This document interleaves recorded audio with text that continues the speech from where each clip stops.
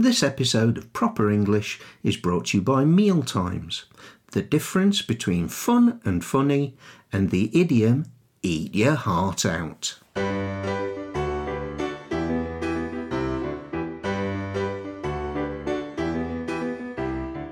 Hello, I'm Alison. And I'm Dave. And we'd like to welcome you to our podcast, which, as you know, is called Proper English. If you're learning English and you want to know whether you're having tea or dinner, if you get stuck thinking of the word to describe a snack between breakfast and lunch, if you're puzzled by the difference between brunch and afternoon tea, then Proper English is just the thing for you.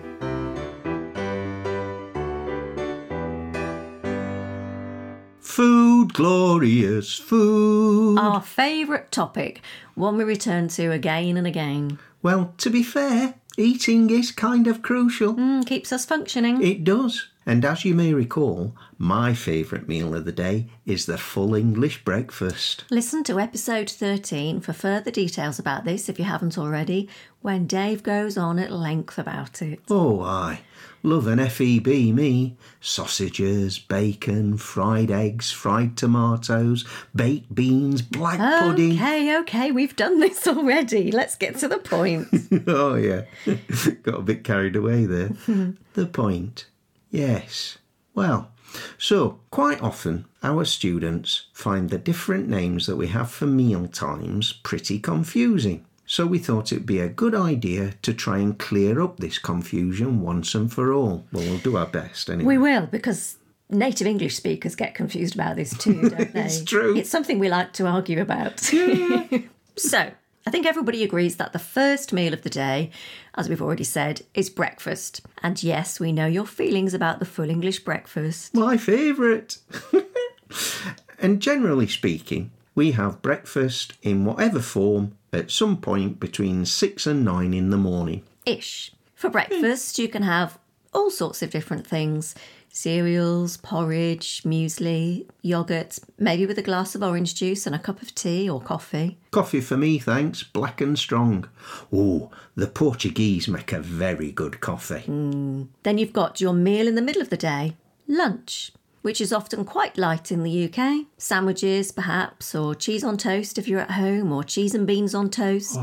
In the summer, it might be a salad. And soup. Soup's quite a lunchy thing. Can we say lunchy? Yeah, we've just made the word up if it doesn't exist. Okay. And if you were having lunch in a cafe or at the canteen at work, a jacket potato with a dollop of chilli would sometimes be the thing. Yeah, or tuna mayonnaise. Yeah. But hold on a minute. We've missed a couple of morning meal times out. We'll get back to them after we consider the difference between fun and funny. What's the difference? Quite often, a student will say something like, "We went for a walk on Sunday and had a picnic. It was very funny." And I wonder, what's so funny about a picnic? And then I think, you mean you had fun.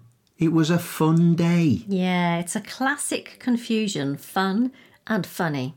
Fun is to do with entertainment or enjoyment and can be used as a noun or an adjective.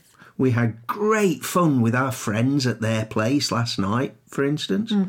Or, to put it another way, we had a fun night at our friend's house last night. Funny describes something that causes laughter, something that is humorous or amusing. Jokes are funny, for instance. I say, why did the chicken cross the road? I don't know. Why did the chicken cross the road? To get to the idiot's house. Don't get it. Knock, knock. Who's there? The chicken. Now that's funny. You could also use funny to describe something strange or unusual or suspicious, or to describe feeling a little unwell. I had a funny feeling you were going to turn up. Did Ali send you? Which is what I'd said to the chicken, of course. And the chicken would reply, "There's something funny going on here." Getting less funny by the second, though. Oh, hang on a minute. My stomach feels funny. Shouldn't have eaten the chicken. So, to recap, fun is having a good time. And funny makes you laugh. Usually.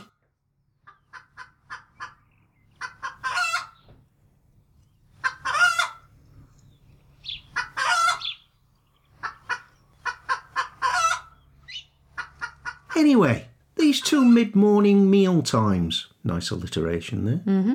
What are they then, Ali? Well, I'm glad you asked, Dave. If you were to have a cup of tea and maybe some biscuits in the morning between breakfast and lunch, you could say you were having a spot of 11sies. Oh.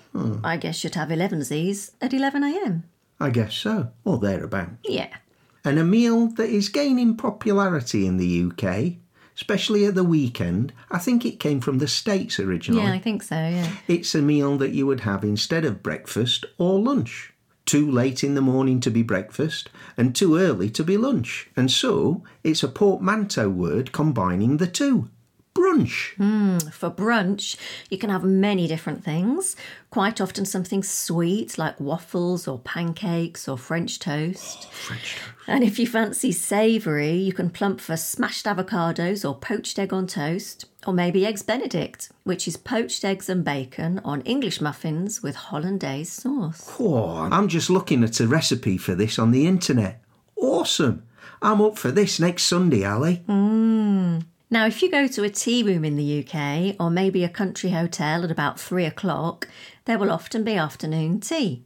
Now, this is a tradition that was popularised in the late 19th century in the court of Queen Victoria, and the menu usually consists of a selection of dainty little triangular sandwiches. Cucumber, or egg and cress, or maybe smoked salmon and cream cheese, and maybe scones. Scones. Don't start. Sorry. With clotted cream and jams, and perhaps some little cakes and pastries, and of course, a pot of tea. Scones. In my family when I was growing up, the evening meal was called tea. Oh. It was more of a snack, really, after having had a main meal at school. So we had sandwiches and cake that my mother had made. So that was when we were at primary school, because we had a hot meal at lunchtime. And then when we went to secondary school and the food wasn't so great, we took packed lunch. We called it packed lunch. Lunch, Yeah, you see, not yeah. a main meal. And Dinner, then main meal. we had what we described as dinner for tea. Are we having dinner for tea, Mum? Which meant we were having a cooked meal for tea in the evening. Got it? Yeah, clear as mud. We used to call it tea as well, and lunch was called dinner. Meals were breakfast, dinner and tea in our house. Okay. But tea was nearly always a proper meal. Meat and 2 veg, cottage pie, that sort of thing. Mm-hmm. Many people call the evening meal dinner. Some even call it supper. But I think that might be class related. Oh, yes. Will you be joining us for supper this evening? Would probably mean the same as tea or dinner. My dad's idea of supper was some cheese on toast just before bed. Just a little snack for biting on. The phrase for biting on is so your dad. It is, isn't it? Yeah. But my supper would have been a glass of milk and a biscuit. If I was allowed. Okay. And now it's time for Idiom of the Week. Idiom of the week? When I've created something I'm proud of and I want to draw attention to it, I'd say something like, I have just baked the most amazing clementine cake. Eat your heart out, Nigella Lawson. Now, Nigella Lawson, for those who don't know, she's a famous food writer in the UK. So what Ali's saying here is her cake is so good it would make Nigella jealous. True enough. Mm-hmm. Ali's clementine cake is awesome.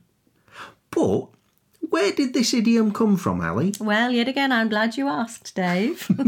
It was a catchphrase on an American comedy show from the 1960s called Rowan and Martin's Laugh-In. And that's all there is to say about it. Now you know. Right. Goldie Hawn was in that. She was. Yeah. And Judy Carr. Yeah.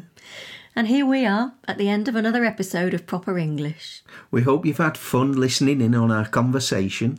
What should our listeners do if they've enjoyed the episode, Dave? Well, Ali, they could tell everyone they know about us, friends, family, anyone who's studying or learning English. Yes, and don't forget they could like this episode and leave us a nice review and subscribe to us on their favourite podcast app.